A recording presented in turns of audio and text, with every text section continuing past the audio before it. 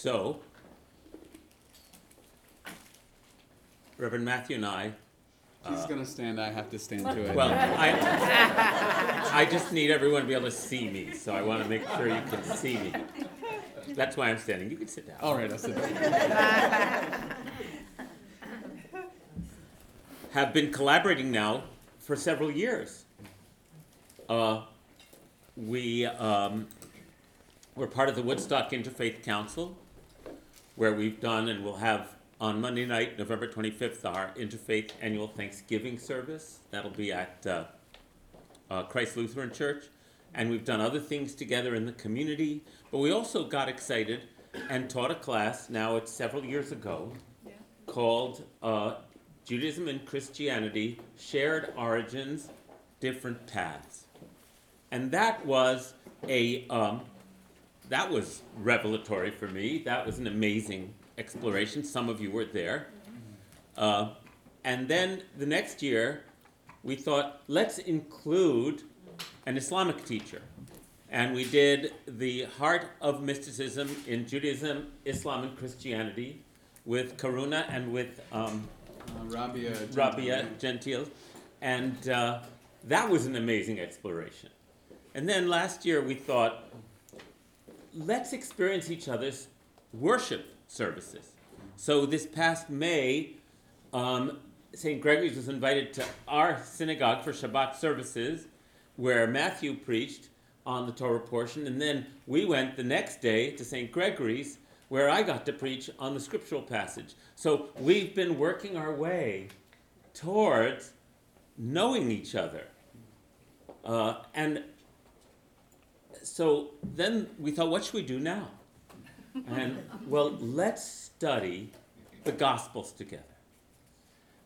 And look at it from the Christian, and from a Jewish, I should say, perspective, and see what we get out of that cross-fertilization. Now, so I said I wanted to do that. Speaking as a rabbi, but also as a Jew, it's like, the Gospels? Are you kidding? I don't know how you were raised. I told Jonathan he would do that, except he wouldn't do that. I won't do that. I thought I could hold up a bagel or something.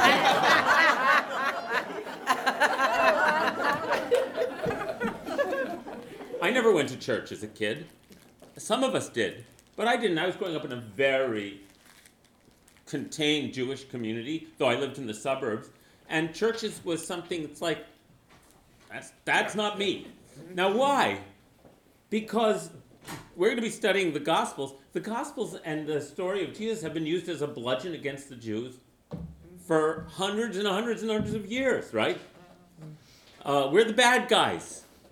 It's an excuse to malign us, to kill us, to blame us, to, it's like, steal from? Whatever, right? Christian anti-Semitism is real. It's as real as can be. And as dangerous and as deadly and as demeaning as it can be. Not only that, growing up until this very day, I've been told that if I don't accept Jesus, I'm going to hell. Right? So why, in God's name, would I want to do this? Well, because that's only part of the story. There's a whole huge swath of Christians who aren't interested in perpetuating that, but rather interested in finding out what makes each other tick. And what we learned in our course originally about Judaism and Christianity shared origins is that they're not only shared origins, they're the same origins. Okay? We're siblings. The same origins. So that, as we will be, in the way we'll be studying the Gospels, we want to remember that Jesus was speaking to, teaching, preaching to, prophesying to a Jewish community as a Jew. And so if I can wade through and peel apart and get past all of my resistance to this, there's a world of, our curiosity can come alive, right? Beyond fear can be curiosity instead. And this, fortunately, is a community where we are safe to explore all that, right? We know that no one in this room is interested in us having to be like them, right? And that's the ethos of tolerance that we cherish. And so that creates an opening, even among Christians and Jews, to look at these sacred texts freshly, through fresh eyes, through new eyes. And so I wanted to say that all to acknowledge my well-earned resistance to studying the Christian Bible, which has been overpowered by my curiosity and my interest in how it will enrich my understanding of first century Judaism also. And so I've been reading and preparing with books that Matthew has recommended to me, and so I'm ready to go. So I wanted to bring you up to at least to the doorway of where I am on this. I'm very excited and eager to continue now. So I wanted to know what you wanted to say to frame things. Oh, what to frame things? Well, it's been just the journey of these last 5 years between our two communities has been so enriching and enlivening and deepening for my own religious practice and observance, for my understanding of my own tradition. And we've talked over the years about approaching things in the spirit of interspirituality, and I thought I might just reframe that word again for those of you who might have not been here when we've used it before. It's a new word that was coined in the late 90s by a man named Wayne Teasdale. Yeah, tell people what interfaith, you'll do that. I'm going to do it. Okay. So this word was coined in the late 90s by this guy Wayne Teasdale, who was a lay monk within the Roman Catholic Church. And he intended it as an alternative to the word interfaith or the word interreligious that we're more familiar with. And he said that he saw interfaith work and dialogue as being the dialogue that had been happening for the last 50 years or 100 years since globalization really got underway, between people of goodwill across religious traditions who said, you know, let's get to know our neighbor, let's step over our old boundaries and get to know each other. And he said that it's a dialogue that happened mostly at the social level, where we say, well, we'll have an interfaith dinner, and we'll sit down and you tell me what you believe and I'll tell you what I believe, and then maybe we'll build a Habitat for Humanity house together, you know, and it's that sort of goodwill social level. Interreligious dialogue you could see as being maybe the dialogue happening more at the academic and intellectual levels, where we're really kind of pulling things apart in an intellectual way. And he said interspiritual dialogue was a new step in dialogue that we were being invited into. And he said it's the dialogue that happens at the level of experience and the sharing of interior spiritual resources across traditions, and that the question begins to shift from what do you believe, which might be an interfaith question, to how do you pray? How do you practice? How do you experience the holy? How do you encounter the sacred? And then an invitation to share those experiences. So we're meeting at a really vulnerable level of sharing the treasures and resources of our traditions in a new way. And so we've talked about engaging our traditions at that level, where it's not about trying to convert anyone, it's not about trying to convince anyone of anything, but about sharing our great treasures, the wealth of our traditions. And what we realize is that this guy Jesus, he's a treasure that was produced by Judaism, not by Christianity, and that he's seemingly been owned exclusively by Christianity. But there's a great gifting that can happen in this interspiritual climate we live in now, where Jesus can be really enriched for Christians by an encounter with Judaism, where you actually understand him on his own terms, and he can be a gift back to Judaism, in which he lived and died, that he was a movement founder within the Jewish tradition, and he never left that tradition. And so Jews can celebrate this treasure of Jesus without becoming a Jew for Jesus or a Christian, and Christians can appreciate and celebrate Jesus' Jewishness. So it's a great time of gifting back and forth across our traditions, where we can come to see Jesus as a shared treasure that belongs not just to Christianity and not just to Judaism, but he's one of the shared spiritual treasures of the human family. As is Moses, as is the Buddha, that these are great human treasures. So we wanted to see what would happen if we approached Jesus in that way, and how might both of us be enlightened by each other's traditions as we angle in on Jesus from these two perspectives and these two histories. So it seemed like an exciting Let's try and it. challenging idea. We said, let's give it a try. Let's try it. And I'm going to repeat that. Oh, thanks, Diane.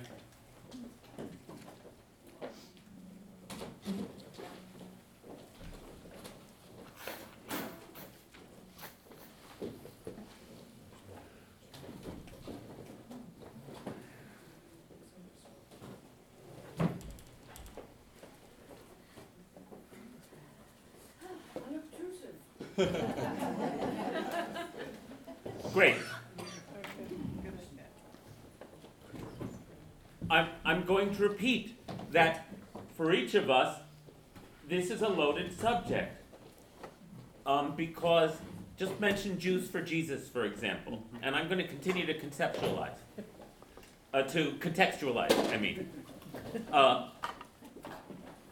Starting in the 70s, when there were all kinds of spiritual revivals going on, and Jews were exploring, the baby boomers were exploring everything from Hinduism to Buddhism to every imaginable spiritual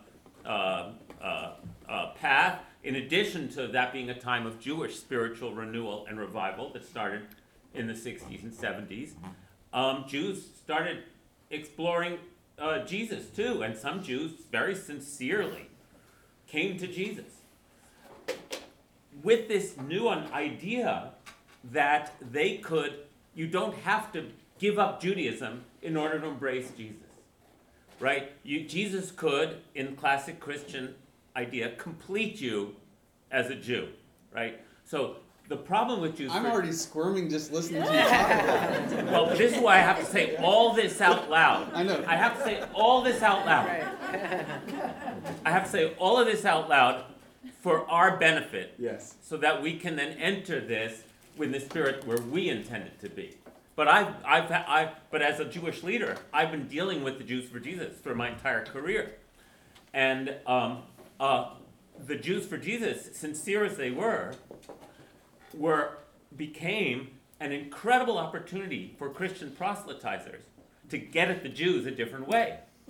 And so Jews for Jesus got a lot of funding from Christian missionary groups, saying, now we can tell Jews that they can still be Jewish and still have Jesus, right? And so in the battle for people's souls, or whatever the hell that is,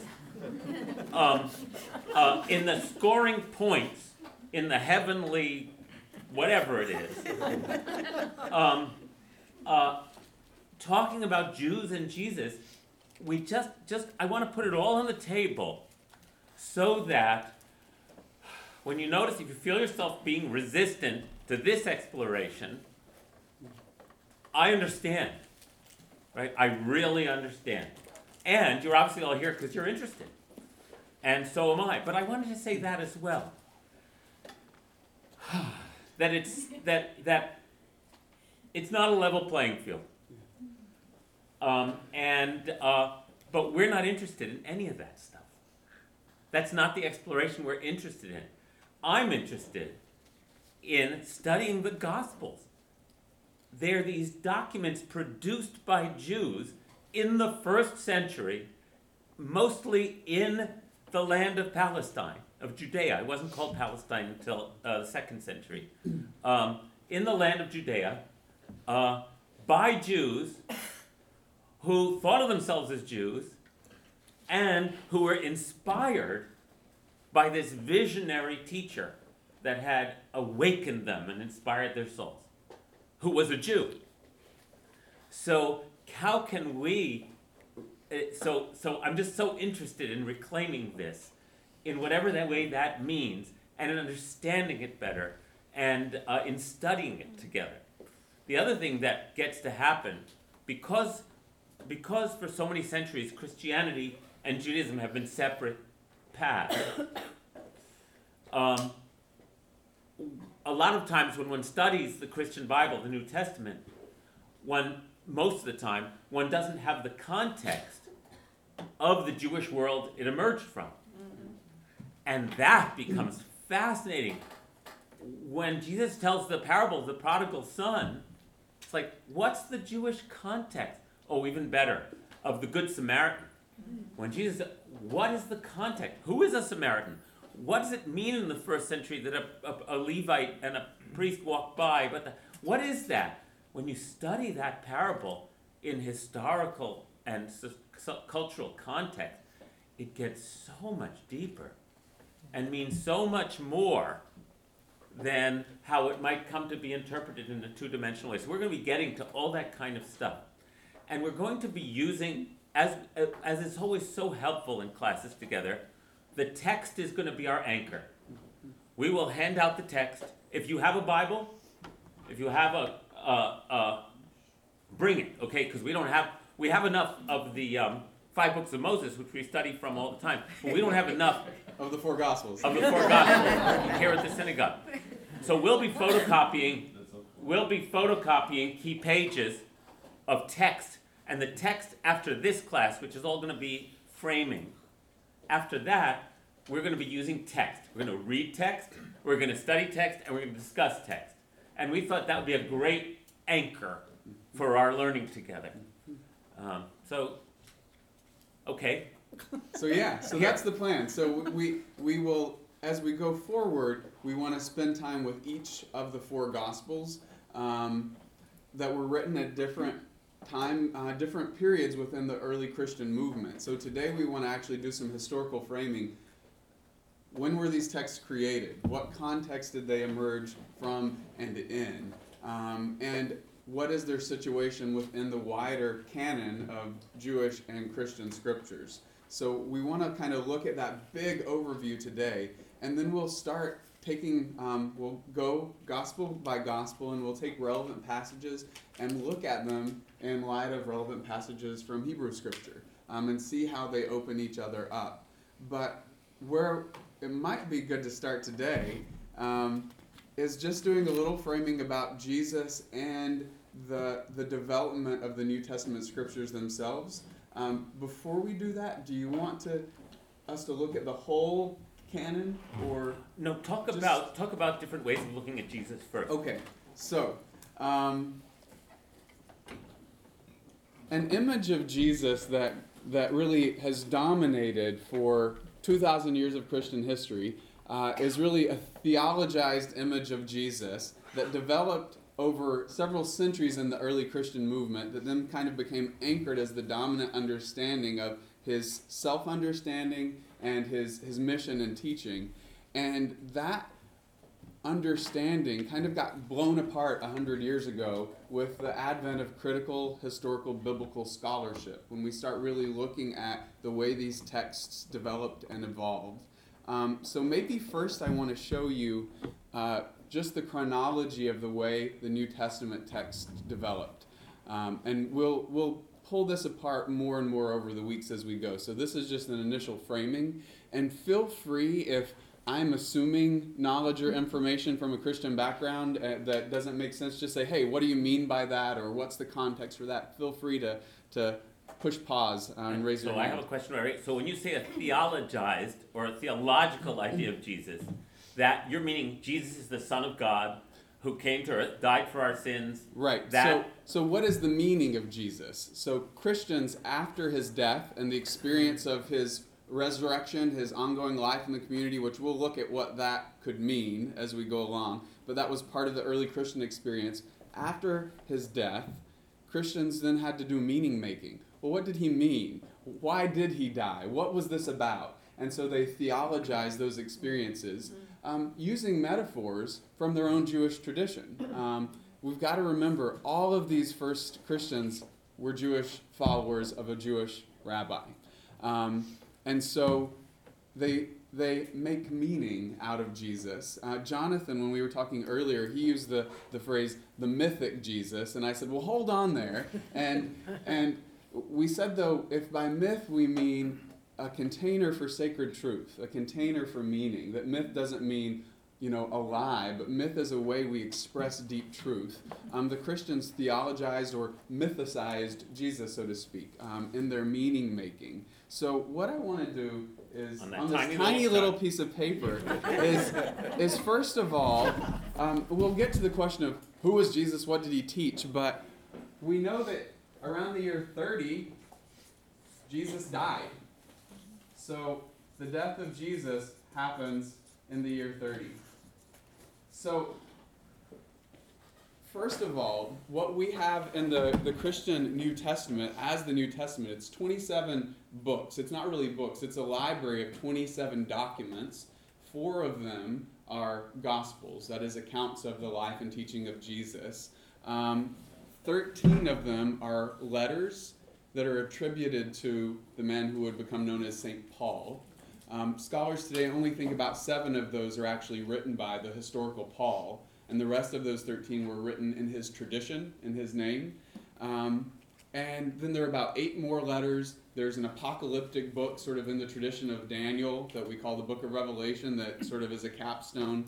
And there's a book called the Acts of the Apostles that recounts the sort of early adventures and legends surrounding the first apostles of Jesus who went out to spread the tradition. But we have to remember that for the early Christian movement, there was no New Testament. This body of text didn't exist. We often think that the New Testament, I think in the Christian tradition, we think the New Testament produced the church. It's the other way around. The church produced the New Testament. And so for the first several centuries, Christians didn't have a Christian Bible. They just had the Bible, which was the Hebrew Bible, which was the Jewish scriptures. That was their Bible. What would become known as the New Testament wasn't finalized until the 4th century. The first record of the list of 27 books that make up the New Testament shows up in a letter written by Bishop Athanasius in the 4th century. And it was at a couple different councils in the 300s that was canonized or finalized as the contents. So that's helpful to remember that these texts develop over a period of centuries. So Jesus dies in the year 30. The first texts in the New Testament don't show up until around the year 50. So in the year 50, St. Paul, who we'll talk about later, who was a Jew, begins writing letters to emerging communities that are in this Jesus movement. And at this point, they're not called Christians. That name doesn't exist yet. In the Acts of the Apostles, we're told that the early followers in this movement were called followers of the Way. And so the Way was the teachings of Rabbi Jesus. So Paul begins writing letters to communities that are being planted who are following the teachings of Jesus. So in this chunk of time, we've got the letters of Paul, and we've got the oral tradition that's circulating. Sayings of Jesus are circulating in oral tradition. Now, around the year 70, and this is something we'll come back to again and again, this is when the cataclysmic event of the destruction of the Jewish temple happens. Rome comes in and razes Jerusalem to the ground, destroys the temple. The Gospels, the 4 Gospels that we'll be looking at, they all are written in the period after this. So in this window of time, we've got a hypothetical document that we're going to come back to, but just hold in mind, scholars posit there was this thing called Q, from the German word Quelle, which means source. So there was a source that was a collection of sayings of Jesus floating around. There's another text that we have now that was discovered in the 40s called the Gospel of Thomas, which was also just a collection of sayings, not the stories about Jesus, just sayings. So Q, Thomas, and the oral tradition sayings are floating around in this period. But there's no gospel, no book or scroll. After around 70, Mark's gospel gets written. So that's the first gospel. Mark. So, and we'll talk about, all of this will unfold over weeks. But the very first narrative gospel that's attempting to tell the story of Jesus' life and his death is written sometime around the year 70. And it's given the name Mark. We don't actually know who wrote this text. Then, Matthew, yeah, isn't it important to know, if it's Yeah. actually a fact, that Mark's gospel was thought to be a response to the destruction? so yes, and as we go through each of these texts, we'll see what sort of created them or called forth each of these texts. But Jews and Christians who are Jews are dealing with this cataclysmic event of how the faith continues when there's no temple. Yeah. That's a good place to jump in and make this historical connection. So the destruction of the temple in Jerusalem was the watershed moment, both in this emerging in the Jewish world, because these are Jews still, for what do we do now? Right? For hundreds of years, there has been a temple in Jerusalem, which is understood in the ancient mindset to be the holy mountain, the place where God dwells, the center of the universe, the place where, we make our pilgrimages to on the festivals, all of that. And now Rome destroys the temple and razes Jerusalem, and the center of our religious experience is gone. It's gone. What we think of as Judaism today is the product of that cataclysm. There's a continuity between pre-destruction and post-destruction. But Judaism has to radically revise in order to be viable for people who no longer have their spiritual center. So when we did our class on shared origins, you could say that the Gospels and rabbinic literature of the same time are both responses to what do we do now. Does that make sense, everybody? Yeah. And therefore, since so many of those rabbinic teachings and these Gospels and Jesus' sayings are contemporaneous, they're really exciting to compare and realize that they are mostly the same, right? They're mostly similar teachings. We discussed in our class several years ago, saying, so what caused the split? And we'll be talking about that, but it doesn't appear to be the content of the teaching, per se. Right. So, Susan just raised the question of the Gospels being a response to the destruction of the temple. One of the uncomfortable things that begins happening at this period, so let me just finish out the map here. So Mark around 70, and then let's put 90 here, and then put 110 here. So around between 80 and 90, we get two more Gospels written that the tradition calls Matthew and Luke. And then the last Gospel to be written is written between the period of 90 and 110, probably, towards the very end of the first century, and that Gospel is called John. So these Gospels that are written after the destruction of the temple, we see something happening in some of Jesus' parables, and these early Jewish followers of Jesus are doing what Jewish historians have long done. You try to make sense of why this bad thing happened to us. So when you read the Kings and Chronicles, it's, oh, well, we were sent into exile because we were being punished because we weren't keeping Torah the way we were supposed to. So often they're interpreting the negative aspects of history as a punishment, right? So this is something we see often in Scripture. And then we have scriptures like Job who comes around, who's really arguing with that perspective. Well, maybe bad things don't happen because we were bad. Maybe bad things just happen. So these Gospels start saying, well, maybe the temple was destroyed because the officials rejected Jesus and Rome executed him. So the temple was destroyed as punishment for the death of Jesus. Which is actually a very kind of Jewish thing to do. Yes, it is. Why did this happen to us? Yeah.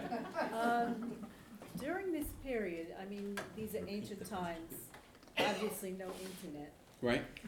So why was the proliferation of these, whatever was written or whatever was discussed, did, wandering rabbis go out and talk to communities, or I don't Right, quite get how people got the information. So how did people get this information? How was this discussed and dispersed at this period of time? So Jesus in the narrative Gospels, which again come, 40 years after his life, we have stories of him actually training students and sending them out. So there's one story where he sends 70 out, and they're itinerant prophets essentially, who are going out and spreading this teaching. And then we have people who are forming communities, like the early disciples. They're going around, they're planning communities of teaching, and they're writing letters back and forth. It's not a huge explosive movement yet. It's a reform or revitalization movement within Judaism at this point. And what happens in the 50s and 60s, the question starts opening up, which was an active question within Judaism. There were a lot of Gentile God-fearers or proselytes who were interested in Judaism, but maybe they hadn't converted, maybe they weren't circumcised, but they would come and sit in synagogue and they would listen to the teachings of the prophets. It's important to know that in the Roman Empire, there were many people who were curious about Judaism. Judaism, in the time of the Roman Empire, was already an ancient and mysterious religion who only believed in one God. And there were many people in the Roman Empire, just like today, who were seeking. And they found monotheism intellectually appealing. So they were known in the Jewish community as God-fearers, or in other words, they weren't Jews, but they wanted to hang out with the Jewish community. And we have, even in the Psalms, like in Psalm 118, it says, there's gathered in there. These are temple worship songs, and it says, "Oh, sons of all the house of Aaron," in other words, the priests, say, "God's love is forever." Kilo chasto. All the Israelites say, "God's love is forever." All the Yirei Hashem, all the God-fearers say.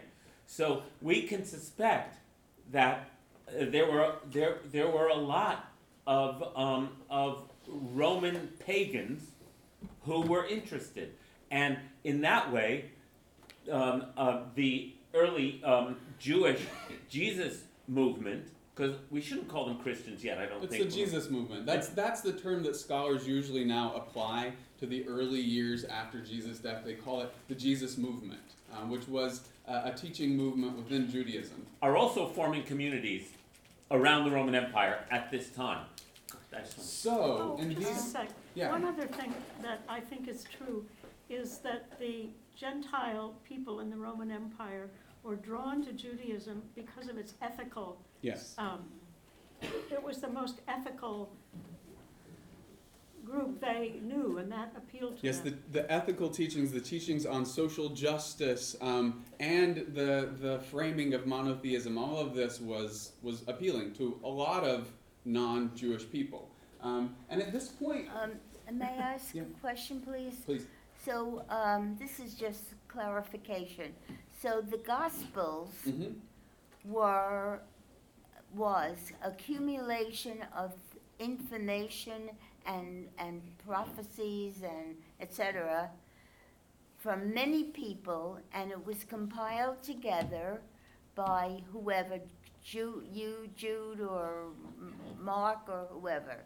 Is that it? So, Was including his opinion of it, right? so what we know, and this is sort of what we're getting to. So the question is, who compiled these? Where did they come from? How were they formed? And that's something we're going to be unfolding for weeks and weeks and weeks. But let me just finish this thread. So in the 50s and 60s, these Jewish Christians are now facing the question, what do we make of these God-fearers who are interested in Jesus? Do we welcome them into the Jesus way? And if we do they have to convert to Judaism and keep kosher, and if they're men, be circumcised? And so this is a raging debate in this period. And it's also a question within other synagogues that aren't, attached in any way to Jesus. What do we do with these God-fearers? And so the Jesus tradition starts tiptoeing into the idea of, well, maybe they can come in and follow the way and teachings of Jesus without converting. So this is where the crack begins opening to Gentiles. And this begins the initial separation between the two traditions. It's just sort of subtle at this point as Gentiles are being welcomed in, and some of the communities are saying, we won't ask you to keep all of the laws of Moses. And so we actually see in some of the Christian scriptures, they make a simplified sort of group of laws. They say, okay, you can come in, you're not allowed to consume blood from food, you're not allowed to eat essentially roadkill. It's just a few basics that are required, but not the whole list of Mosaic law. So that Gentile wing of the church is growing during this period, and it's not the church, so to speak. It's a movement. So how are these texts formed is the question that was asked over here. And I'll just post this. I'll just post that over here. So scholars think that Mark, this is scholarly consensus now, and this is part of the sort of paradigm shift that has blown open over the last 100 years that's allowed us to think about Jesus and this movement in a different way. Once upon a time, we imagined that the four Gospels were written by eyewitnesses, like in the first generation of disciples. That Matthew, Mark, Luke, and John were like there with Jesus, and they saw it all happen, and they wrote it all down. No mainstream scholar anywhere accepts that hypothesis now. That's been sort of blown to pieces by text-critical analysis of these books and the way they developed. So Mark, we date, as I said, to around the year 70. And it is the first narrative gospel. It's the first time they said, let's write down the story of this rabbi. Up until this point, sayings have been circulating in communities, and scholars theorized that collections of sayings were being gathered. So just a list of Jesus said, Jesus said, Jesus said. We then get these two gospels a couple decades later, Matthew and Luke. So what scholars found pretty early on when they started analyzing these was that whoever wrote Matthew and whoever wrote Luke, they had a copy of Mark in front of them. And so actually, we can see that Mark is embedded in both of these texts. So someone took a copy of Mark and said, I've got some more information, I'm going to expand this text. So about 90% of Mark, practically word for word, is embedded in Matthew. So Mark is embedded in there. About 50% of Mark is embedded in Luke. And it's clear that they're just copying the text. This is like word for word with an occasional tweak or change. And that's the other interesting thing. We see that Matthew and Luke felt free to change, edit, and revise Mark as they wanted to. So sometimes they would go, well, I'm going to reframe it this way. And they move the chunks of Mark around in different ways in their texts. So when scholars pulled this Gospel of Mark out of these two, they found there was this whole group of other material that was shared somewhere that wasn't Mark. And so they posited that there must have been another source. And this is where the idea of Q comes in.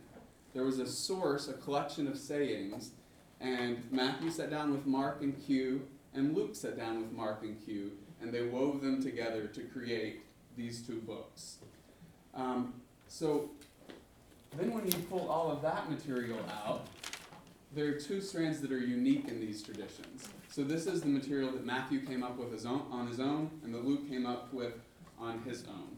That was unique to their own communities. And so what they're doing, they're weaving together these two sources, and then their own, what scholars call special Luke, and special Matthew. This is how these two Gospels were formed, by weaving together all of these sources into two new texts. And this is happening around 80 or 90, towards the end of the first century. Then finally, we get the fourth Gospel that's called John. And John is an entirely different kind of gospel text. And this is when scholars realize we have two pictures of Jesus, and only one of them can be historically accurate. So those three Gospels, Matthew, Mark, and Luke, they're called the synoptic Gospels, synoptic. So synoptic means seeing together. So Matthew, Mark, and Luke paint a very similar picture of Jesus. And then John paints a different picture of Jesus. You mean physically? Not his physical appearance, what he did in his ministry. In the Synoptic Gospels, Jesus is portrayed as teaching primarily through parables and aphorisms. This is his teaching modality. Mashal, right? Mashal is the Hebrew word, right? Mashal. So parables, aphorisms. This is how he teaches. And almost all of his teachings are about a reality he calls the kingdom or the reign or even the empire, the kingdom of God. This is what he teaches. In the Synoptic Gospels, he talks almost nothing about himself. His message isn't about Jesus. His message is about God's reign, the kingdom of God. In John's Gospel, Jesus teaches in an entirely different way. And again, this is written around the year 100. In John's Gospel, Jesus doesn't teach in parables or aphorisms, and he doesn't teach about the kingdom of God. He teaches almost entirely in these long sort of philosophical, mystical discourses, and they're almost all about him. What are often called the I am statements. He says things like, I am the vine, I am the true bread come down from heaven, I am the way, the truth, and the life, I am, I am, I am. And he proclaims from the beginning of his ministry his own messianic identity and mission. And so Jesus' preaching in John is about Jesus. Now, in the Synoptic Gospels, Jesus does not talk about himself, and there's this, what scholars call the messianic secret sometimes.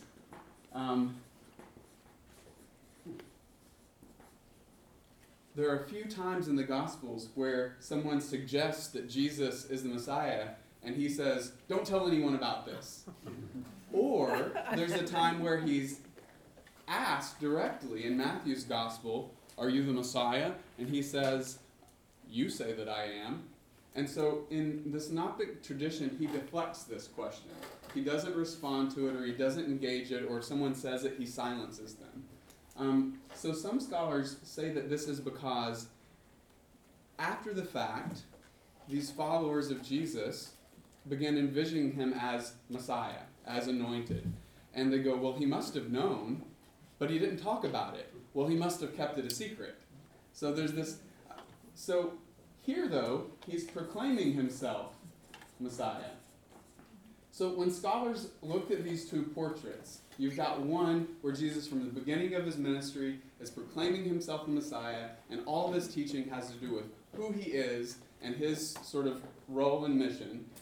And then another tradition represented by three other Gospels where he doesn't talk about that from the beginning. He doesn't give into that at all, and his teaching is entirely in parables. The scholars said these are two irreconcilable portraits. One of these is historical and the other can't be. Only one of these can be true. Historically true, that is. And so the contemporary scholarly understanding of the Gospel of John says the Gospel of John does not reflect the historical Jesus. It reflects the late first century Christian community's meditations on Jesus. They said, for us, he is the way, the truth, and the life. In him we have seen the light of the world. For us, he is bread, he is manna come down from heaven. But this is a spiritual understanding, a meditation on his inner meaning written towards the end of the first century. And it doesn't reflect the way Jesus taught about himself in his actual life. Yeah. Was there a heretical branch at any time that doubted the authenticity of Jesus' performances of miracles? That doubted In the other words, was it authenticity. taken by both of these camps that Jesus raised the dead or was capable of doing so and was actually raised from the dead by himself? Was there any branch that says his parables were enough? Oh, so what we know from this map over here, early Christianity was incredibly diverse. You have lots of different strands and lots of different communities who are trying to keep this Jesus tradition alive. You have Paul, who's on a mission to the Gentiles. You have Christians in Jerusalem who are keeping a very Jewish kind of Who Christianity. were their leaders? James the Just, who is remembered as the brother of Jesus, helped lead the Jerusalem church. Which wasn't a church at the time, by the way. Right. Paul, for example, uses in his letters the Greek word ekklesia, which means gathering. We translate it today as church, but these were gatherings. The synagogue in Hebrew is Beit Knesset, the house of gathering. Translated into Greek as synagogue, the house of gathering. So that's, again, all of this is in context of what all the Jews were doing. And, one of the things I gleaned from listening to Matthew is that there wasn't a unified Christianity.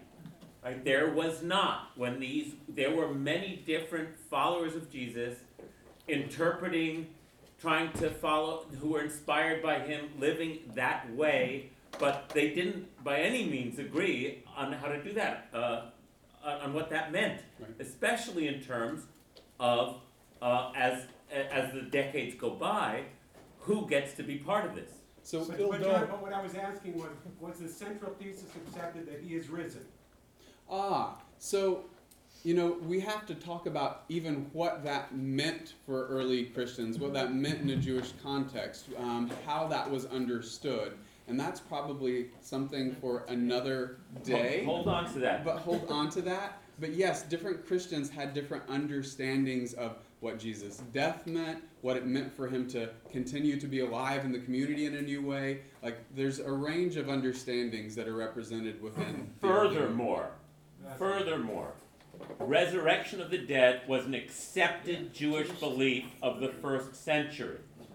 Jesus' resurrection, the idea of it, was not a heretical Jewish belief. Furthermore, different healers and miracle workers in the Jewish tradition at that time were known as the Son of God. It was an honorific because they were healers or miracle workers. So much of this that I'm learning now are not why Christianity became Christianity. They were Jewish. There were great debates in the first century of Judaism between the Sadducees and the Pharisees, who show up in the Gospels, right? We'll be reading about them. We'll be talking about who they were. By the way, whenever we do a course, right, the first week, it's like we're putting little dots on a big picture, and you have to be so patient because we're going to be connecting dots as the weeks go by, which is why it's going to be important if you're able to attend regularly. You'll come in and you'll have missed a lot of dots if you miss a few classes. But I just want to point that out. We'll be getting to that sort of stuff. But these were Jewish understandings of the first century. They weren't Christian understandings. They were Jewish understandings. Yes? Yes, so I realize that I'm pretty unlearned about the Gentiles. Yeah. They weren't Jews. Right. So Gentile was a word for non-Jews. It was the Romans. It was everyone who wasn't Jewish.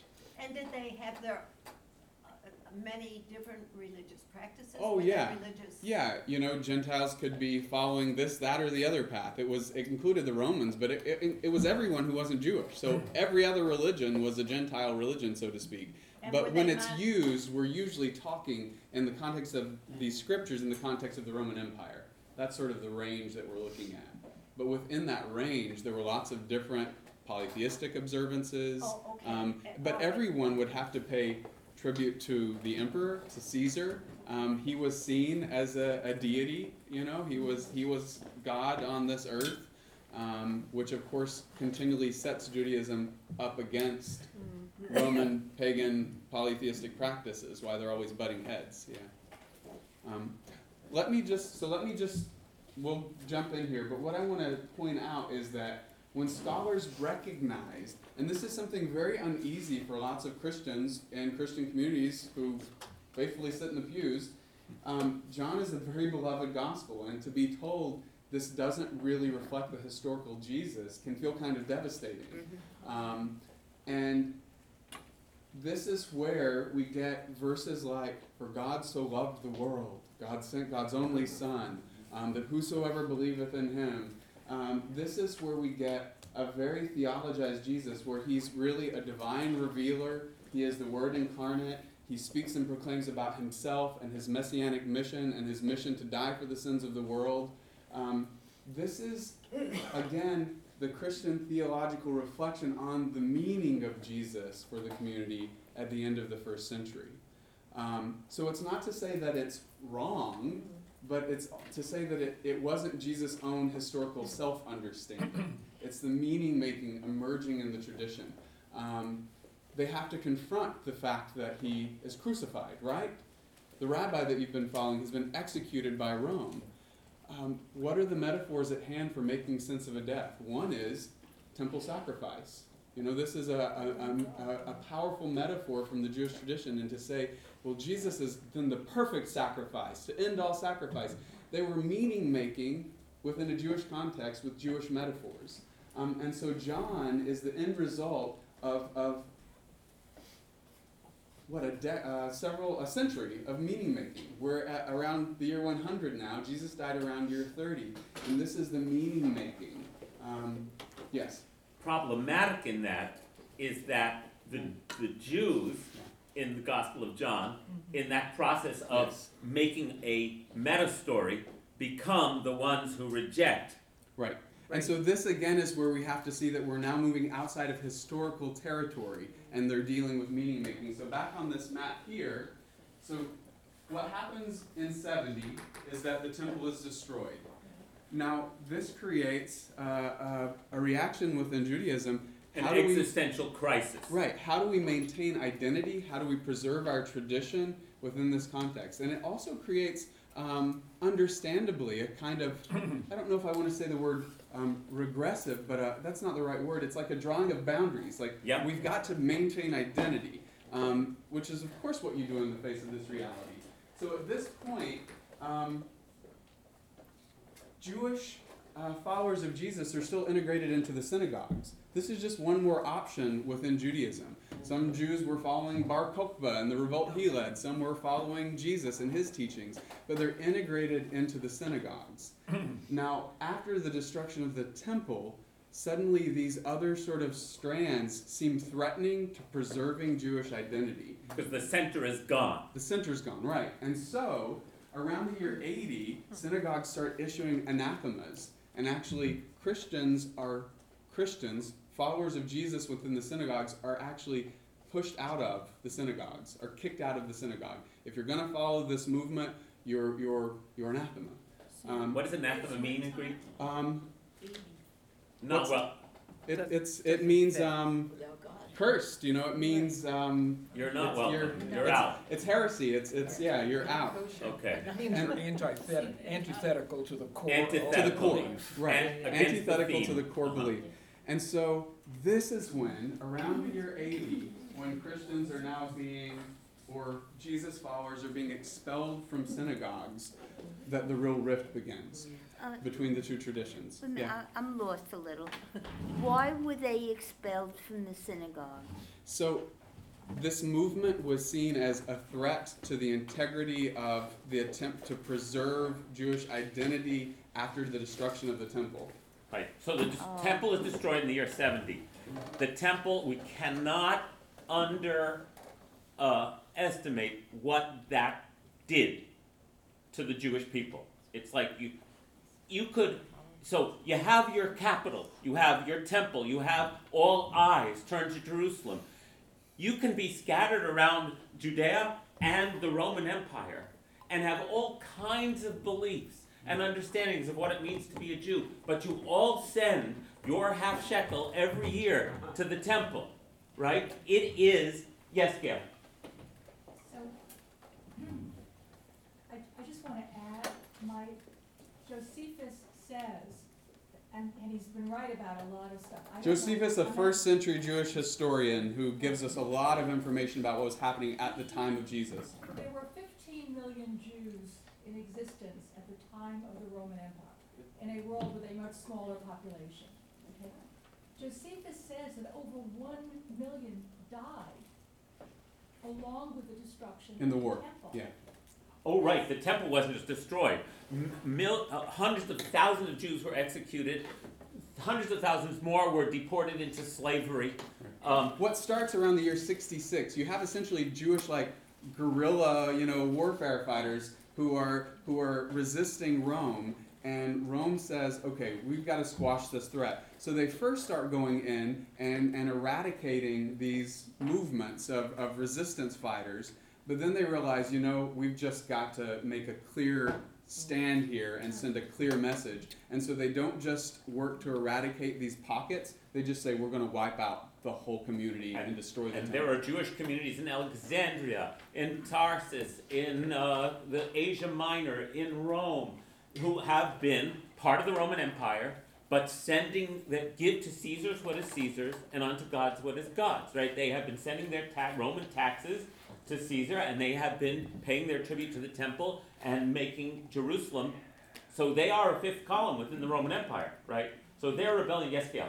Was that the start of Just a minute, anti-Semitism? Ronnie, just a second. Someone else was just about to speak. Rebellions continued after the Yes. It's just stopped. Yes, So after what- 70, the rebellions didn't stop. They continued intermittently until the year 135, when the Bar Kokhba revolt was crushed, and so it took a period of about 70 years for Jewish resistance to be crushed in the Roman Empire. So what I'm trying to say is that the whole religious upheaval is within this context of incredible resistance and Yes. political Yes. upheaval, with lots of different things happening. But in addition, which we never say, to have that many people killed Yeah. is personal psychological trauma, Mhm. way in addition to losing the centerpiece of the religion. Right. And I think we need to consider, just keep that in mind. Yes. Of what that meant. The Because a psychic massive trauma to the whole percentage community, of yeah. the Jewish world Mhm. got killed. Right. Right. That's And they were trying to find meaning for that as well as They the were trying to temple. find meaning for why this had happened. right. Out And of so which comes both the two branches. right, and so you have some of these Christians who are writing gospels like Matthew and Luke here saying, well, this happened to us. The temple was destroyed because Jesus was rejected. So that's their attempt to make sense of why this happened to us. But- Then, go ahead, John. But I want to get back to what Ronnie's question was, which was why did the Jewish communities begin rejecting the believers in Jesus in their synagogues? So, No, also, was that the start of anti-Semitism? no. We can't put a date on it, and we can't make a sort of facile comment about that. So we'll be getting to that. Well, anti-Semitism, if you mean Christian anti-Semitism, that's something develops, but anti-Semitism is what led to the destruction of the temple, Well, that was Roman anti-Semitism. Okay, I want to finish a thought, but I'll take your comment. Yes. So I think this might be seminal. I don't know that much about this, but the difference between the Pharisees and the Sadducees and how they perceived the possibility of resurrection after death and how that divided the Jewish people, weren't there like two different camps? I think No. we've got to pause that though and let him finish this thought because Right. that's a whole nother thread. Right. That's not the seminal issue. That's not the seminal issue. I'd like to know The more Pharisees about that. were the ones who promoted the idea of resurrection. And Jesus was a Pharisee who was debating among the Pharisees. Or perhaps was a Pharisee. We This- don't know for oh, sure. well, That's he was, one but he scholarly hung out. opinion, He yeah. hung out with the Pharisees. No, we can't say that Jesus was a Pharisee, but he hung out with the Pharisees. The Sadducees were the priestly sect who disagreed with the Pharisees' attempt to create an oral law interpreting the Torah that was quite radical. We're going to be getting to all that, but I unfortunately can't get to it right now. Order in the court. Yeah. Or, but Okay, finish- we're so definitely I gonna want to get there. finish. I'm still following a thread here. So, the cataclysm, the dislocation, the desperate need to establish community boundaries, right? So, To maintain identity. to maintain identity now that we are fully in diaspora, right? We do not have our political and spiritual center anymore. We are in diaspora. We are dispersed. How do we keep it alive? And so it's and first century Judaism at that point was radically diverse. it was already radically diverse. You have all kinds of interpretations and understandings and movements within the tradition. But now something has to unite us because before the temple was the uniting factor. Now that's gone. So what's going to hold us What together? is going to unite us? For instance, in Alexandria, there was a Jewish scholar named Philo in the first century. We have his teachings. He spoke and taught in Greek. His understandings of the Torah were radically different than the Pharisees in Jerusalem. Or there were many interpretations of Judaism. Once the center was gone, what is going to hold it together? And so it becomes much more essential that boundaries are established even more than before between Jews and not Jews, right? And so the early followers of Jesus, Become a threat to identity boundary maintenance. identity boundary maintenance, good word. And this is happening in the decades after. So the destruction of the temple. The Gospels are being composed, and rabbinic Judaism, as we know it, that will allow the Jews to survive in diaspora, is being formulated and created. They're both happening at the same time. They are both responses to the destruction in that sense, where the only way to continue is to radically revise how Judaism is organized, because it was a temple and Jerusalem-centric religion. Why, when you look at the Jewish prayer book, is Jerusalem mentioned 400 times? Because we enshrined that memory as part of our new identity.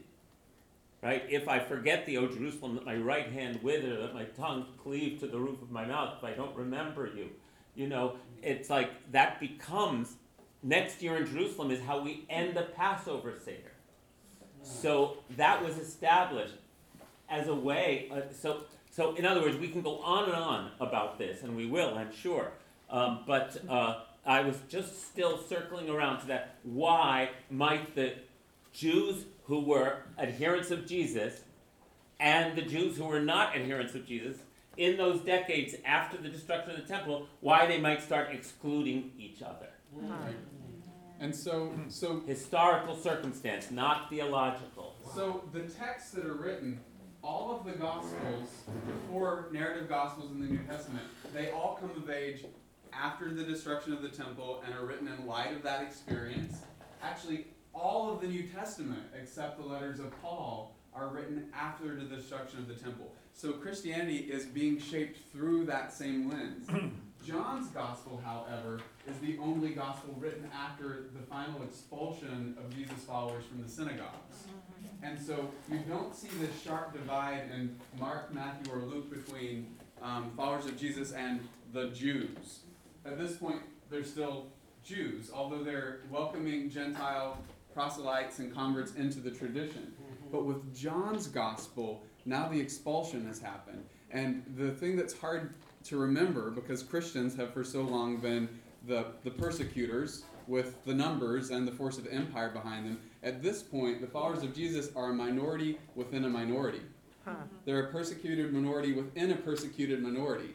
So Jews are being persecuted by Rome, and now Jesus' followers are being persecuted by Jews, but they've been pushed out. So now they're living with this sort of martyrdom complex, this like we've been Persecution doubly mentality, right? persecution mentality. They've been doubly expelled, and so John's gospel is written in that light by a persecuted minority who. So suddenly they start using the language of the Jews.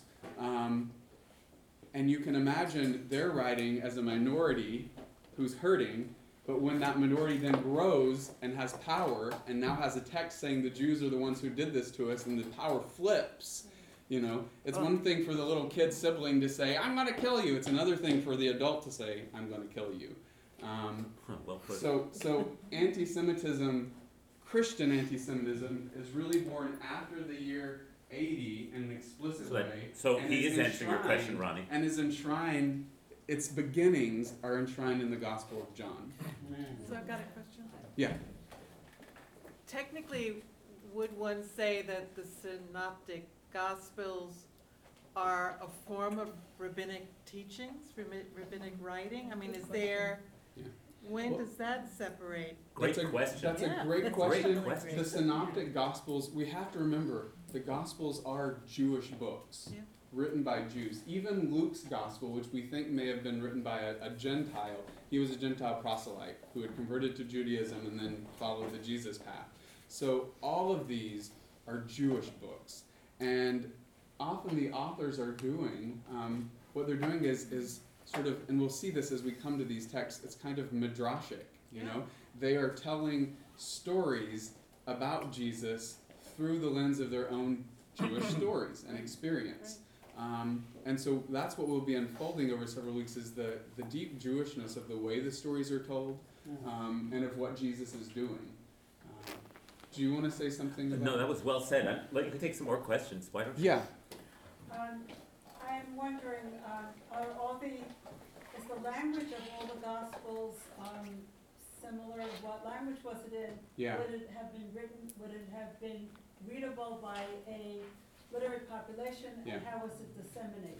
Yeah, so That's an important Jesus, we don't know positively what language or dialect Jesus spoke, but the scholarly consensus is that it would have been Aramaic.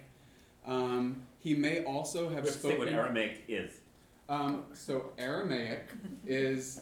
You say what Aramaic is. Aramaic is a Semitic language that was A Semitic language. Semitic language. It's really meaning, a cognate language to Hebrew. Meaning it was spoken all over the what we call now the Middle East, the ancient Near East. It's a cognate language to Hebrew. And it was much more widely spoken than Hebrew was, which was limited to the Jewish people. And our scriptures are written in. But Aramaic, which if you know Hebrew, you can understand a lot of Aramaic, and vice versa. Aramaic was the language of the entire region. The Vulgate. It was the Vulgate. The Vulgate meaning the lingua franca, what everybody spoke, which is why, for example, the Kaddish prayer is in Aramaic. Yitkadal v'yikra Shemei Rabbah, right? That's Aramaic. Shemei Rabbah means Shem Hagadol or Shem Harabbah, Harav, the big name. But Shmei Rabbah is Aramaic compared to Hebrew. And a few passages of the Hebrew Bible are originally in Aramaic. And some passages in the Hebrew Bible appear in Aramaic. Even in the 5 books of Moses, Aramaic appears sometimes because it was used widely. There are still Aramaic speakers today who've endured in the deep valleys of Iran, northern Iran, and Syria. I'm in that region there. We could call it Kurdistan if we want. You will find Aramaic speakers still in the world today. But the reason the Kaddish is in Aramaic is because the rabbis were clear that they wanted this prayer for people to understand it so they could respond. Yehei Shmei Rabba Mavarach. In other words, the responses are all Aramaic responses, because that was the language that the common Jews spoke. So that's why they prayed in Hebrew, they studied in Hebrew, texts were written mostly in Hebrew, sacred texts, but Aramaic was spoken. So that's why it's a reasonable assumption that Aramaic was Jesus' spoken language. Right, and it's what would have been spoken in Galilee and Nazareth, the places Jesus moved and was from.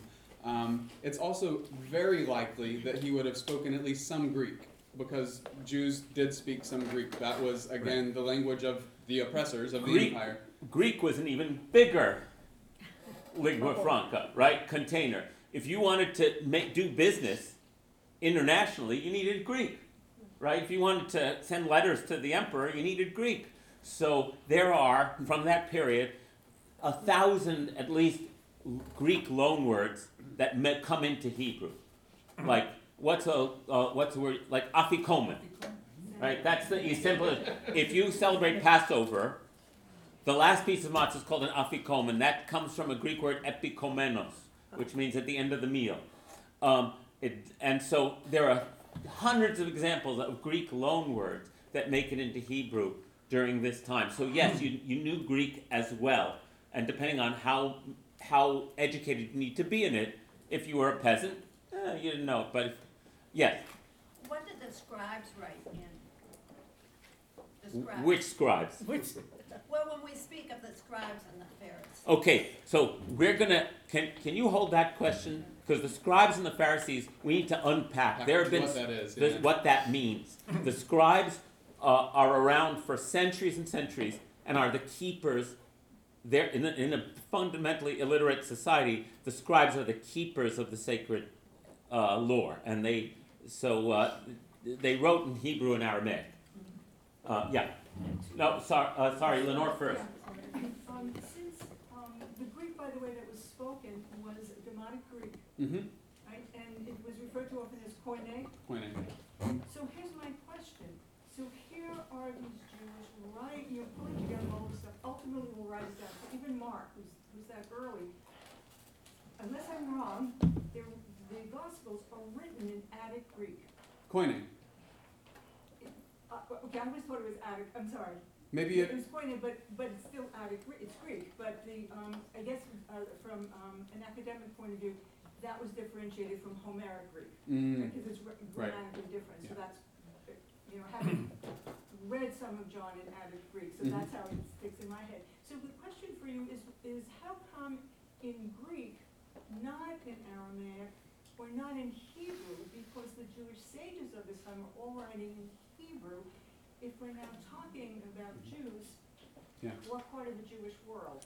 That is such a Maybe good question. John is totally different. Yeah. And all Jewish sages aren't necessarily writing, like Philo-Judaeus is writing in Greek. But what we see happening at this point, so first of all, to go back to the question over here, Jesus was speaking probably in Aramaic, probably knew some Greek. Most of his teaching would have been in Aramaic to the local Jewish people that his mission was to. The Gospels are written after 70, so this is when Gentile converts are certainly coming in. St. Paul, almost exclusively in his letters, writing in the 50s, he quotes from the Septuagint translation of the Hebrew Scriptures, which is the Greek translation.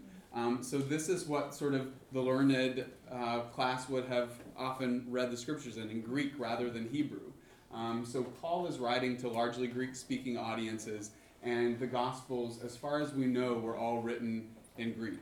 Part of that was probably to make them, as Jonathan said, that was like the real universal language. It was probably an attempt to make them as accessible to as wide a population as possible, to both Jew and Gentile readers. I thought you were going to say something else. I do. I'm thinking out loud, everybody. Hebrew at this time was no longer a daily spoken language. It hadn't been for quite some time. It was a literary language. It was a sacred language. So, depending on what part of the world you lived in as a Jew, would depend what your everyday language was. And if you were outside of the land of the Middle East, if you were outside the land of Israel in that region, you would speak Greek. Yeah. If you were inside, you would probably speak Aramaic and know Greek as well. And if you were learned, you would know Hebrew, because all the sacred literature and all the liturgy is in Hebrew. But it's important to remember that Hebrew was not an everyday spoken language at this time. That's why the Talmud, which is the Jewish commentary on, the rabbinic commentary on Jewish law, is almost entirely in Aramaic, because it centered in Babylonian, and that's where Aramaic was. So it depends, what language you spoke as a Jew depended on where in the world you lived. And then your knowledge of Hebrew was dependent on how educated you were. So writing in Greek makes sense. Rabbinic literature generally is in Aramaic. And I think that has to do with geography more than with some ideological choice. Does that make sense, everybody? Mm-hmm. That's my take on it. Yeah. I have a question. One is, so the destruction, right, as all this is happening, right? And Right. Christianity comes out of that, and rabbinic Judaism, Comes out the of way that. we know it comes out of that. So, but before that, Right. there were different ways of looking at Judaism. And, Yes. and Christianity, Jesus' way was one way, Philo was a way, whatever, these different, right? So after the destruction, is it so that the two that lived on are Christianity and what we think of as Only with hindsight. okay? Only with historical hindsight. Rabbinic Judaism, as we know it, only gains, I guess the word would be hegemony, Long after. becomes authoritative in the 9th or 10th century. Okay, so are there? It takes, when we talk about this historical thing happened, and then there's a process that only in hindsight can we tell a coherent story about. Okay, so what I just want to know is, like, say Julius, the guy from Alexandria, Philo. Philo. he had his ideas. Were there other rabbis where people were writing down their sayings and their parables? Yes. Was that happening? Yeah, absolutely. So there were a number of movements at the time of Jesus as well. One was the Essene movement, which was this kind of almost quasi-monastic Judaism. There was a response to the corruption of the temple by Roman influence. And so their response was that we have to extract ourselves from society because it's become too impure. And then you had the Zealots who said, we're going to stay in society and we're going to violently fight against Rome. You had these movements of Pharisees and Sadducees. You had Jesus, who essentially models a kind of third way. He doesn't withdraw from society the way that Essenes would do. He also doesn't violently revolt, but he stays, it's sort of this nonviolent revolutionary movement within society that in some ways is represented, I guess, by other precursors in first century Judaism. And one of the rabbis he's closest to in teaching is Rabbi Hillel. They share some sayings and teachings, and Hillel would have slightly preceded Jesus. Yes. And so there were many, so you were asking about the Sadducees before. They were generally identified with the priesthood, which controlled the power in Jerusalem because they controlled the temple. When the temple was destroyed, the Sadducees' power base was gone. And so post-70, they lose, they've lost their kind of, their base. So, but anyway, what you said about these differences. Matthew loaned me a book to read called Jesus, A New Vision by Marcus Borg. I'll show it to you later, where he lays out a pretty persuasive description of the historical Jesus as an itinerant, wonder-working, prophetic healer who is trying to create spiritual renewal within the Jewish people at that time.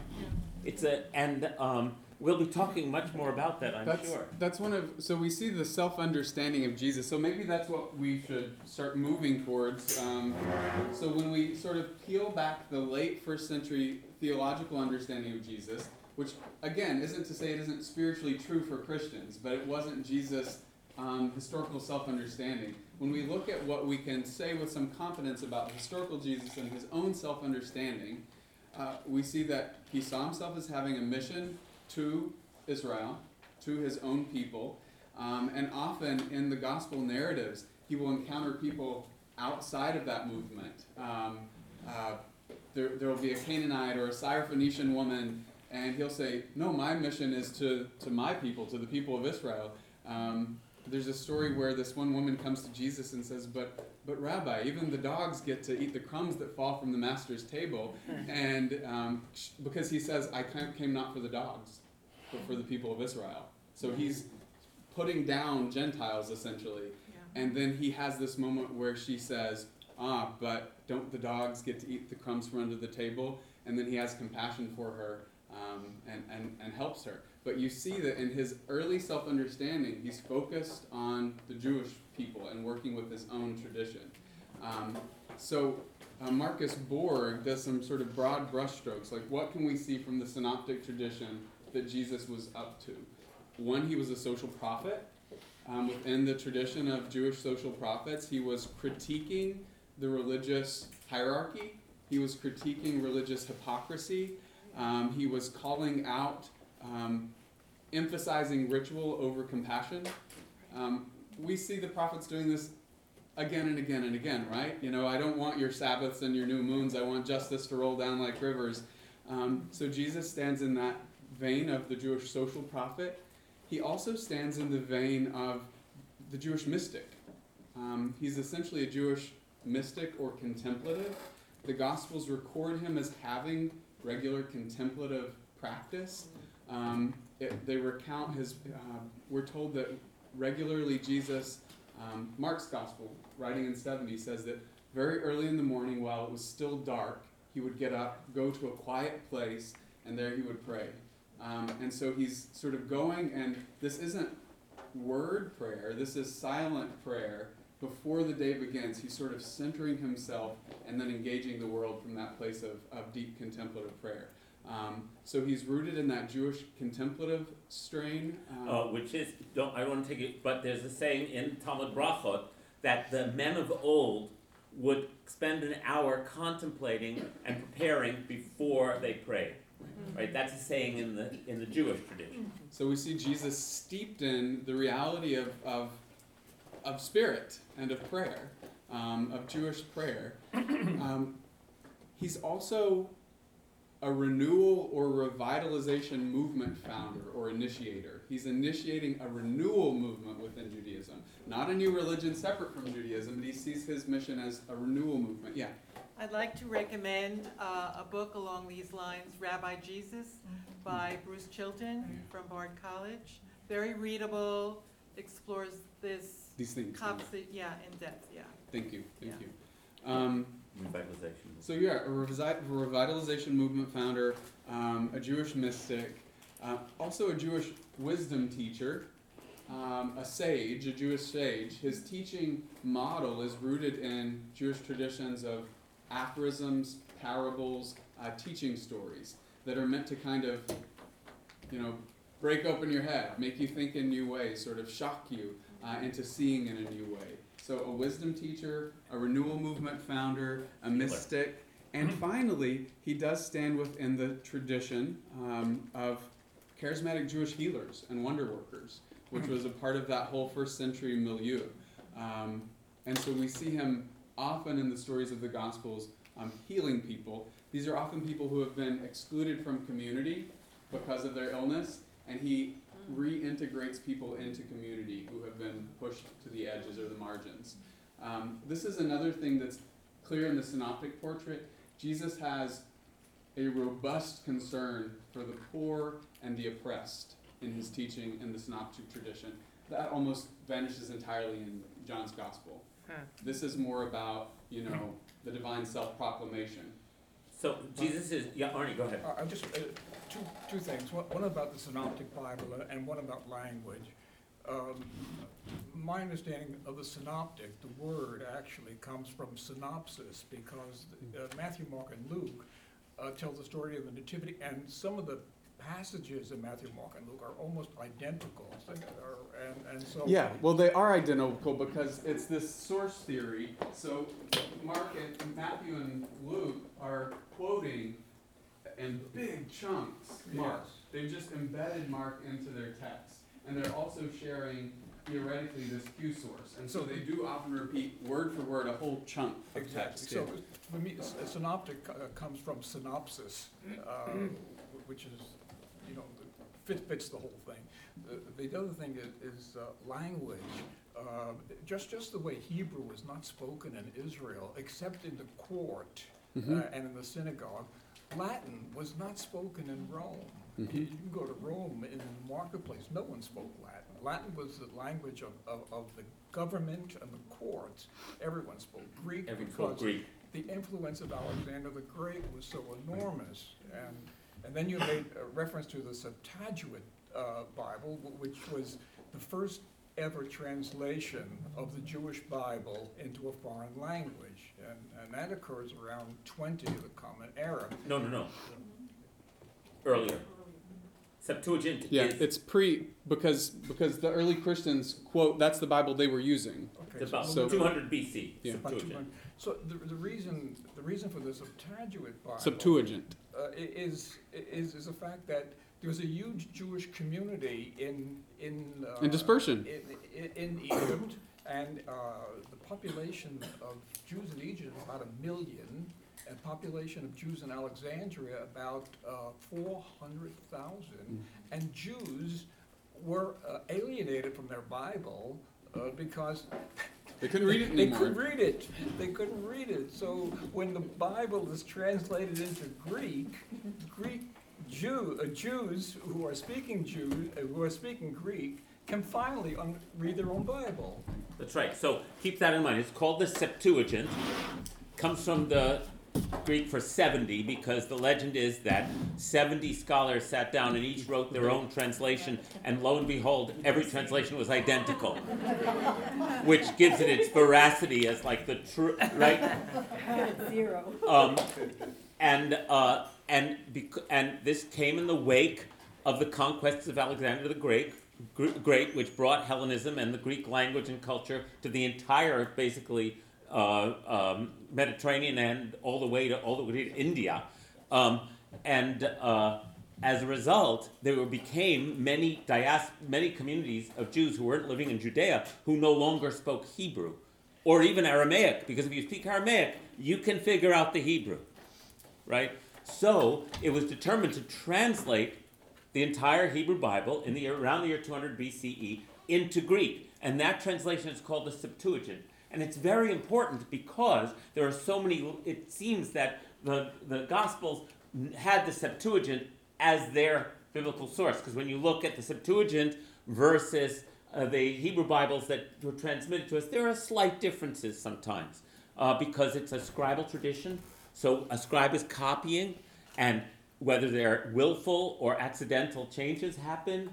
And so the Septuagint is not identical. It's 99.5% identical, but it's not. But that's what the Septuagint is. I want to make some larger reflections. If that. Oh. Could I just ask one Yes. second question, just really quick? Yes, please. Because you talked about how it came to a point where the synagogue said you can't be Jewish anymore because you're doing that stuff that isn't what we say should be. So when was baptism?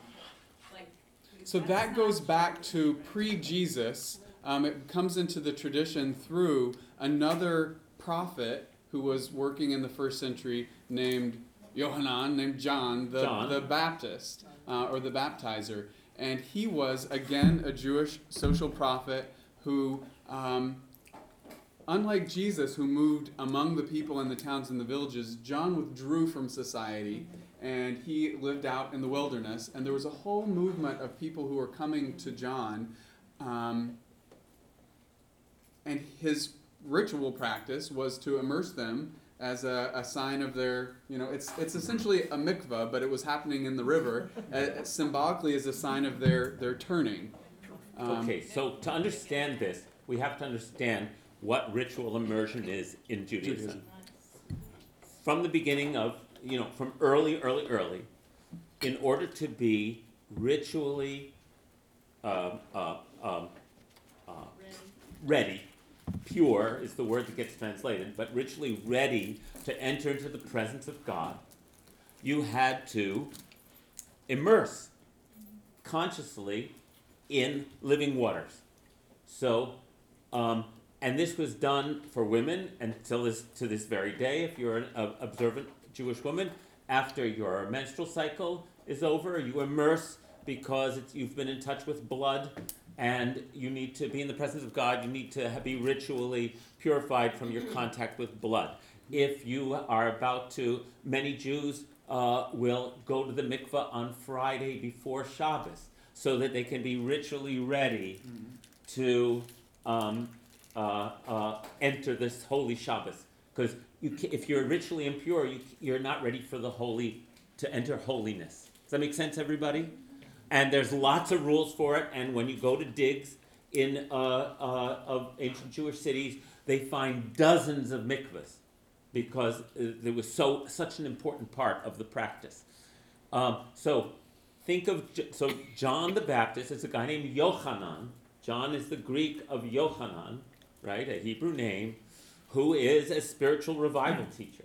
And he takes this idea of mikvah, which everybody knows about, and says, you need to have a full spiritual renewal through this activity. The Greek translation of immersion of it is baptism. That's a Greek word for a Jewish practice. So John the Baptist is Yochanan the mikvah man. Right. Okay? Yeah.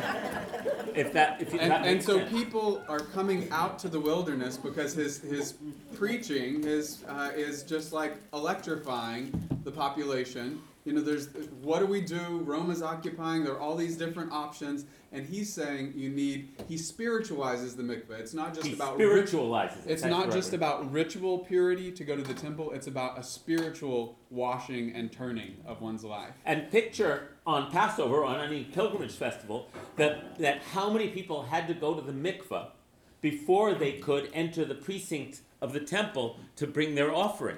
This was part of the whole ritual sort of. It was spiritual. You have to get clean. But it's about ritual purity as well. So no, I would put it a different way, Matthew. I'd say that just like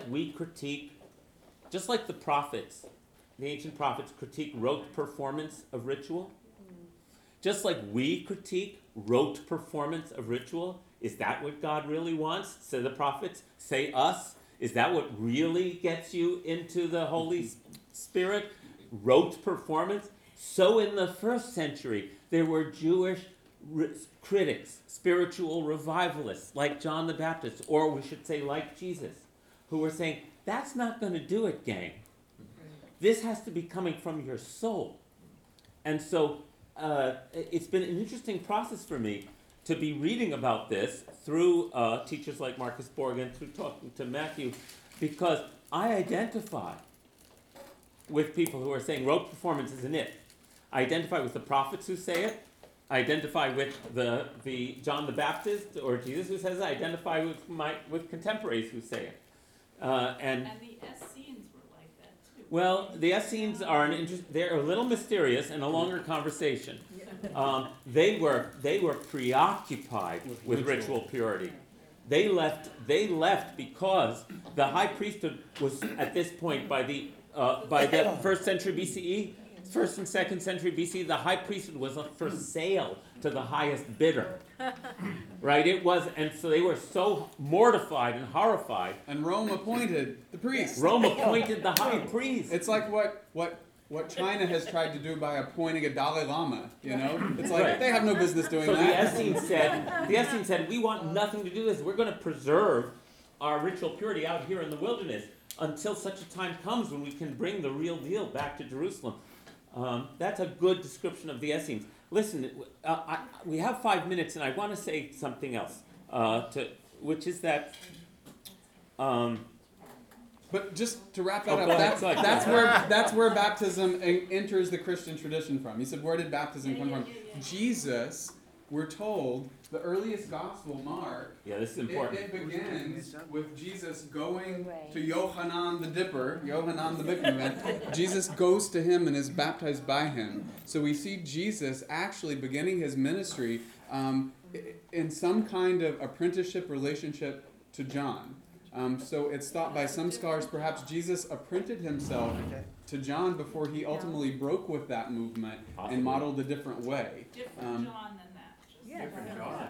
Than who? Different No, John the Baptist. Not John the Gospel, right, but John the Baptist. So that practice was a practice that was part of this, experimentation in first century Judaism that then comes into Christianity and is given a new meaning. And we can look at what that... So what I was trying to ask was, so when did that become like how you were your Christian, if you have that? When did baptism become the So ritual? it becomes the ritual of initiation into the Jesus movement, baptism. But it's not that from the get-go. It actually is.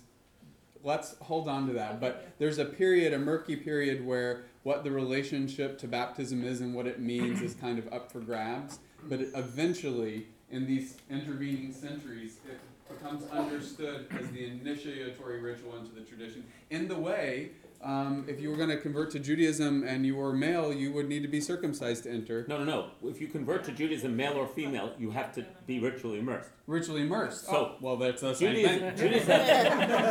Judaism has the same practice. To become a Jew, if you are a Gentile, you have to immerse in the ritual bath. We don't call it baptism. Right. We call it mikvah. Because you didn't use the Greek word. Right, we use the Hebrew word. But so again, this is not the defining characteristic of when Christianity becomes, and Judaism, we both were doing this practice. It was understood in Judaism of this time as a ritual of rebirth and renewal. So you are born again, right? You come out of the waters of the great womb and are born again into a new identity. It's Christian and it's Jewish. And this is a phrase from John's Gospel where Jesus says, and again, this isn't probably the historical Jesus speaking in John's Gospel, but he uses the language of being born of water and spirit. You must be born again of water and spirit. It's again about that renewal process.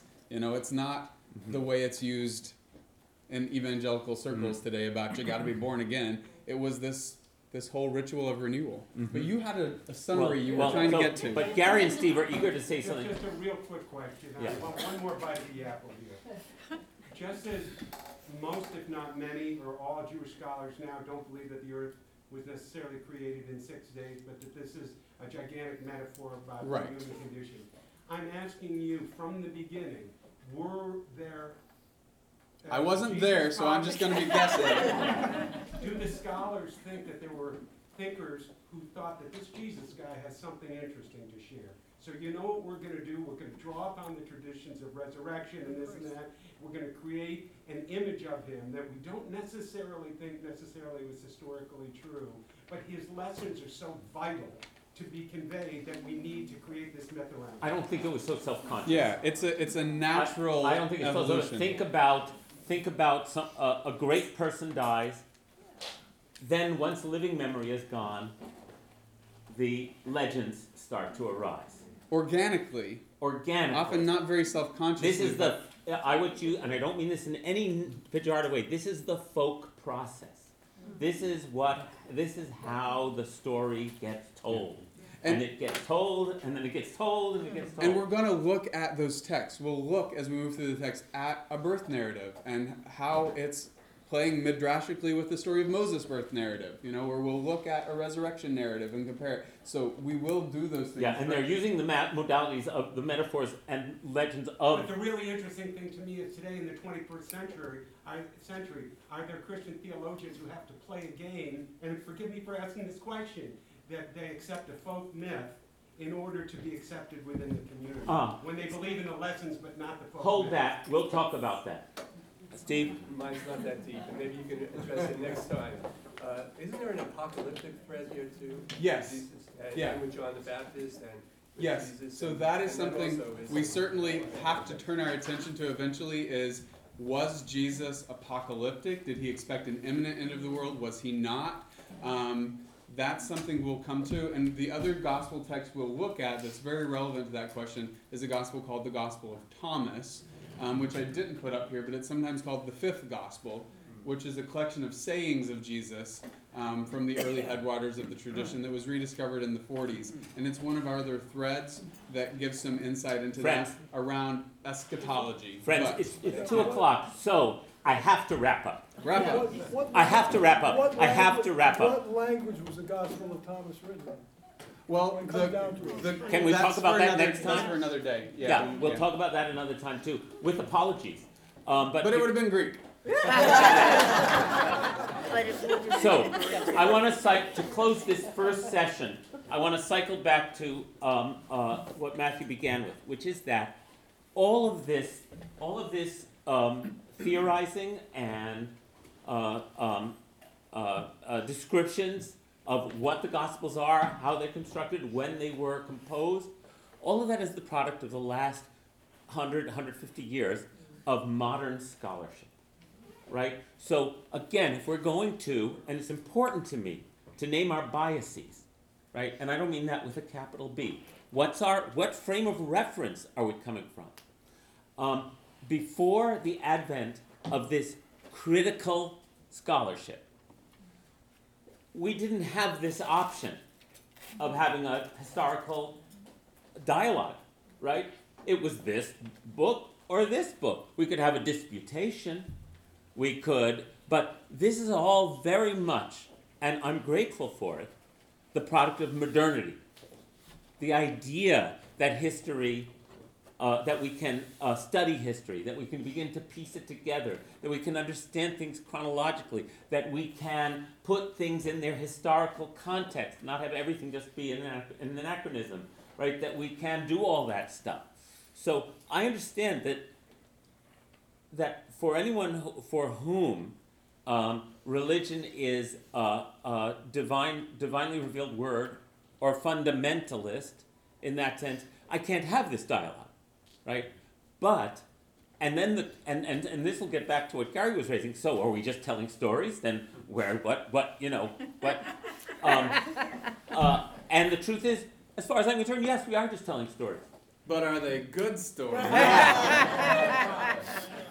Are they life-giving, meaningful stories? Because that's what our cultural and religious traditions are based on. That is my bias. Right? My bias is that they are not divinely ordained, infallible, or revealed in that sense, but they are the product of historical circumstance of human beings striving to understand what it means to be a good person in the world and what we're here to do. And so I'm grateful. I'm grateful for modernity in that sense that allows us to make this investigation by allowing us to honor the possibility of critical thinking. The danger of that always is smugness and arrogance, right? What do we know about the first century? It's like, I talked about connecting the dots. We just have dots, right? And then we do our best using our intelligence and our hearts to create plausible and reasonable reconstructions of what that might have been. And that's what we're doing.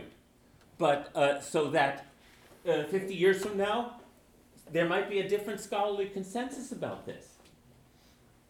But for me, the joy of this and also the value of it is that even if this analysis turns out to be flawed in some way that we understand better later, we are working it, right?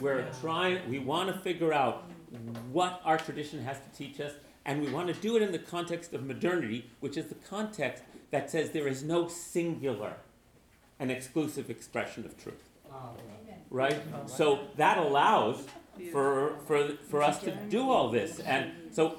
But there is a singular truth that expresses itself in many ways. There's a singular. All right, but no. Matthew and I both, as people of faith, think there is a singular truth that expresses itself in countless ways. That's a much better way of saying it. One river, many wells. So I hope I thank you for coming. Let's close it off now, and we'll see you next week.